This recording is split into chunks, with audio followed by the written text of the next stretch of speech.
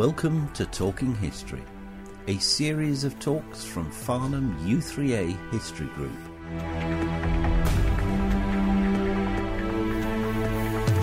It's 2019, and in this talk, Michael Hebert looks back 150 years to 1869.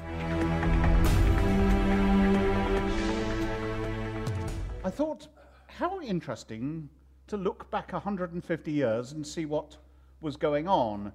1869. It's a fairly much a random year, not a spectacular year. There were no major wars on. There was a bit of a biff going on in Japan. It was an interesting year, but not a spectacular one. I should have said, first of all, that I decided that with Joanne here, I had to include something about sport. And don't worry, nothing to do with Rasputin here. But on the 5th of January in 1869, Scotland's oldest professional football club, Kilmarnock Football Club, was founded. So I've included that so that Joanne feels at home and that it was worth coming. On the 10th of January was the birth of Grigory Rasputin. We all know he was a Russian mystic, self-proclaimed holy man, and he was a man who greatly influenced the Russian royal family. He died in 1916. On the 20th of January, Elizabeth Cady Stanton. We're going to hear a bit more about her a bit later, and I think she's actually a very, very distant relative of mine, actually. Elizabeth Cady Stanton became the first woman to testify before the US Congress. I've not been able to find what she testified about, but she did definitely testify. This is a good one. On the 5th of February, two Cornish prospectors at Mollygull in Victoria, Australia, discovered the largest alluvial gold nugget ever found, called the Welcome Stranger.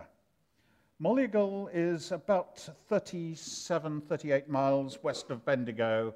Now, the nugget weighed in excess of 293 pounds in weight, so it was rather substantial.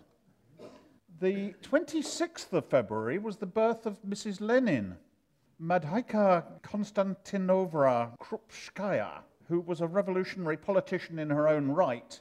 She went on to serve as Deputy Education Minister for Russia from 1929 until her rather untimely death in 1939, aged 70.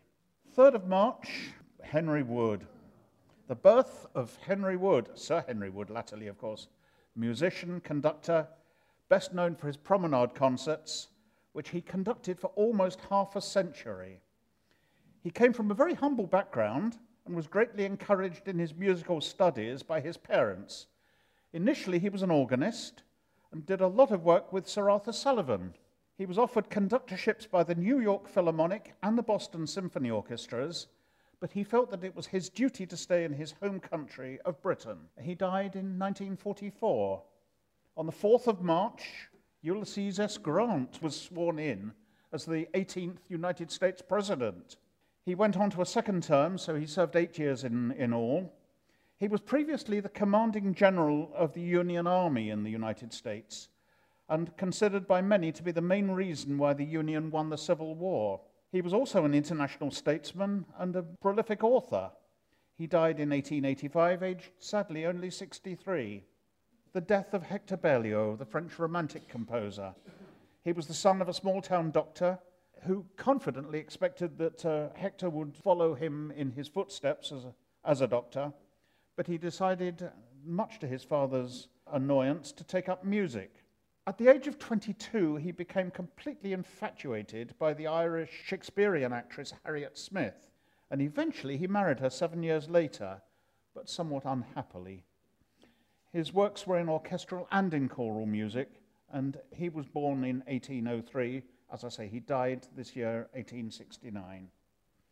On the 18th of March was the birth of Neville Chamberlain, British Conservative Prime Minister from 1937 to 40, and of course always remembered for his policy of appeasement, although I think it's fair to say that his appeasement played for time whilst rearmament started. He died in 1940.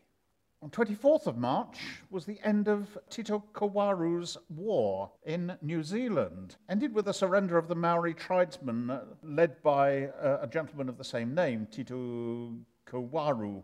Took place at South Taranaki in New Zealand's North Island. He was a very, very brave Maori leader, but it's sad to say that he was a cannibal as well. 29th of March, birth of Edwin Lutyens, the architect, who imaginatively adapted traditional architectural styles to suit his era. He designed, as we know, many English country houses, a lot of them in this area, as well as war memorials, including the Cenotaph, and a lot of public buildings. He died in 1944. 10th of May was the completion of the first transcontinental rail link in North America at Promontory, Utah, with a golden spike being driven. I'll bet that golden spike didn't stay there long. It was the link between the east and the west of the United States, and it meant that there was a service right the way through from Nebraska to San Francisco Bay. A little afterwards, they moved it to the other side of San Francisco Bay, but the principle is still the same. It linked the Central Pacific and the Union Pacific Railroads. Now we're going back to Elizabeth Cady Stanton again. On the 15th of May, women's suffrage in New York came about. It was all led by Susan B. Anthony, who was a prominent Quaker lady, and this Elizabeth Cady Stanton, who was the wife of the co-founder of the Republican Party in the United States. And they formed the National Women's Suffrage Association. The two first met back in 1851, and remained very close friends for the rest of their lives. They both lived to be 86. 22nd of May, Sainsbury's first store opened at 173 Drury Lane in London. Now, I tried to find pictures of the first store, and everywhere that you see pictures of their first store, it says on the window, J. Sainsbury, Blackfriars. So I think that's not the first store, but that's the second store in Blackfriars. But anyway, the first store opened at 173 Drury Lane in London. The two partners were John James Sainsbury and his wife Mary Ann. When John James died in 1928, his last words were, "Keep the shops well lit."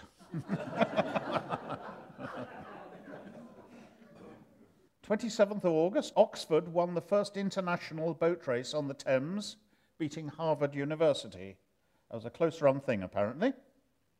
31st of August, the Anglo-Irish scientist Mary Ward was the first victim of a motor vehicle.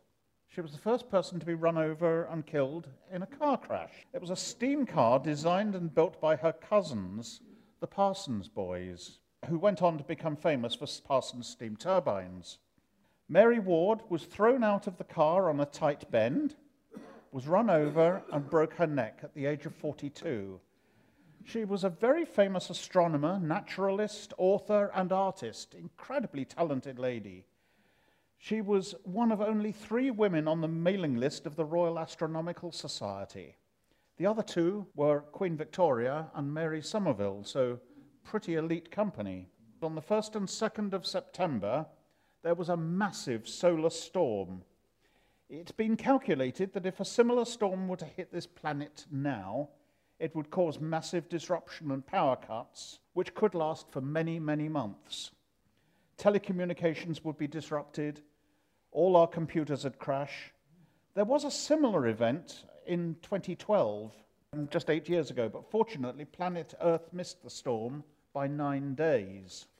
So they are out there. They're after us. Work completed on the Wallace Monument in Stirling on the 11th of September. 220 feet high, it was designed to be a prominent feature on the landscape and was a symbol of the 19th century Scottish nationalism. The 24th of September, Black Friday, the original Black Friday. The Fisk Gould, Gould that is, scandal caused severe financial panic in the United States.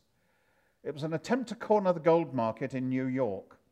President Grant helped the situation by releasing $4 million of gold to help stabilize the market.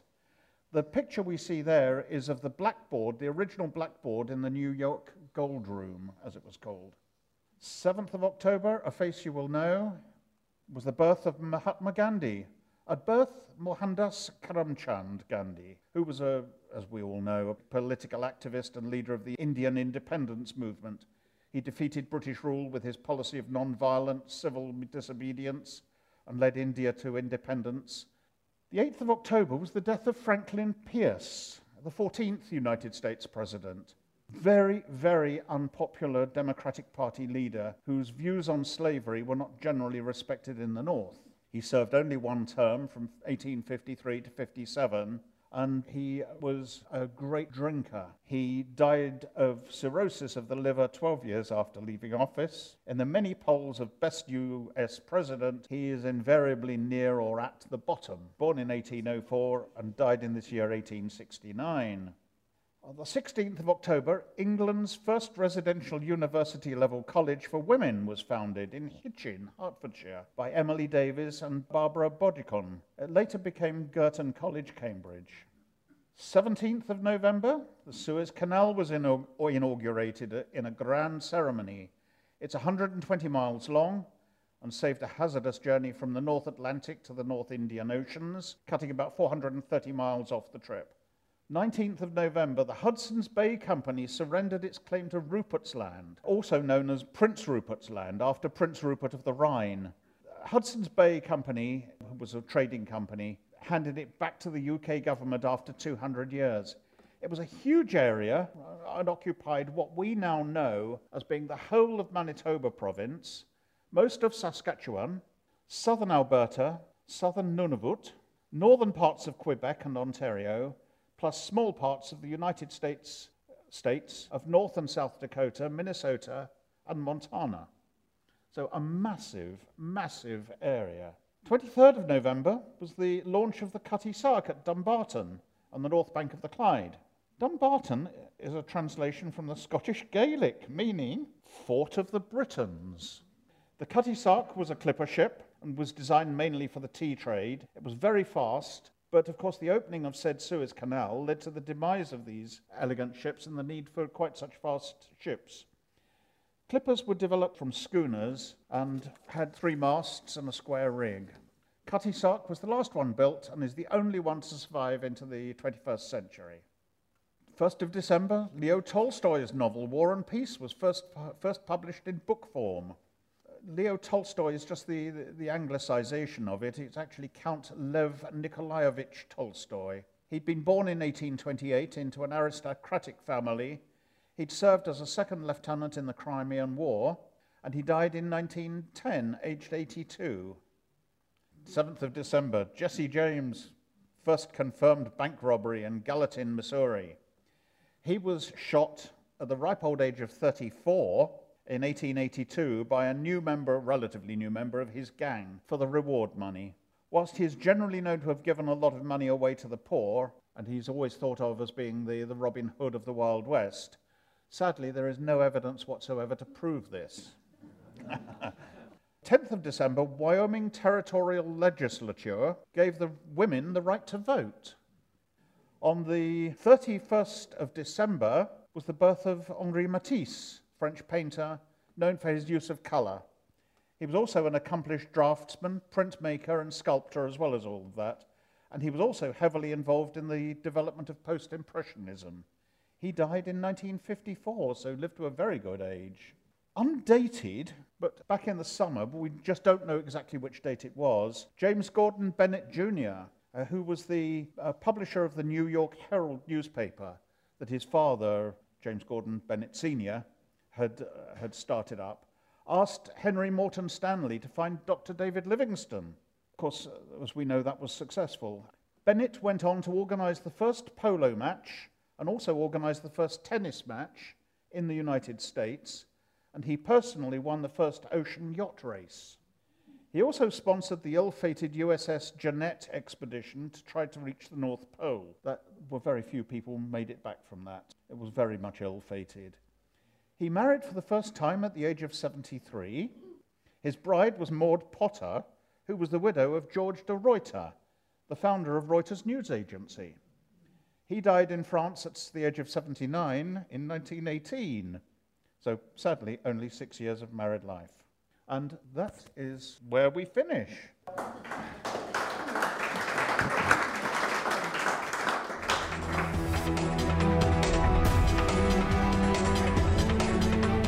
The views expressed by the speaker are not necessarily the same as those held by the team at the Mr. T podcast studio. This podcast is produced by the Mr. T podcast studio in association with the Farnham U3A Group.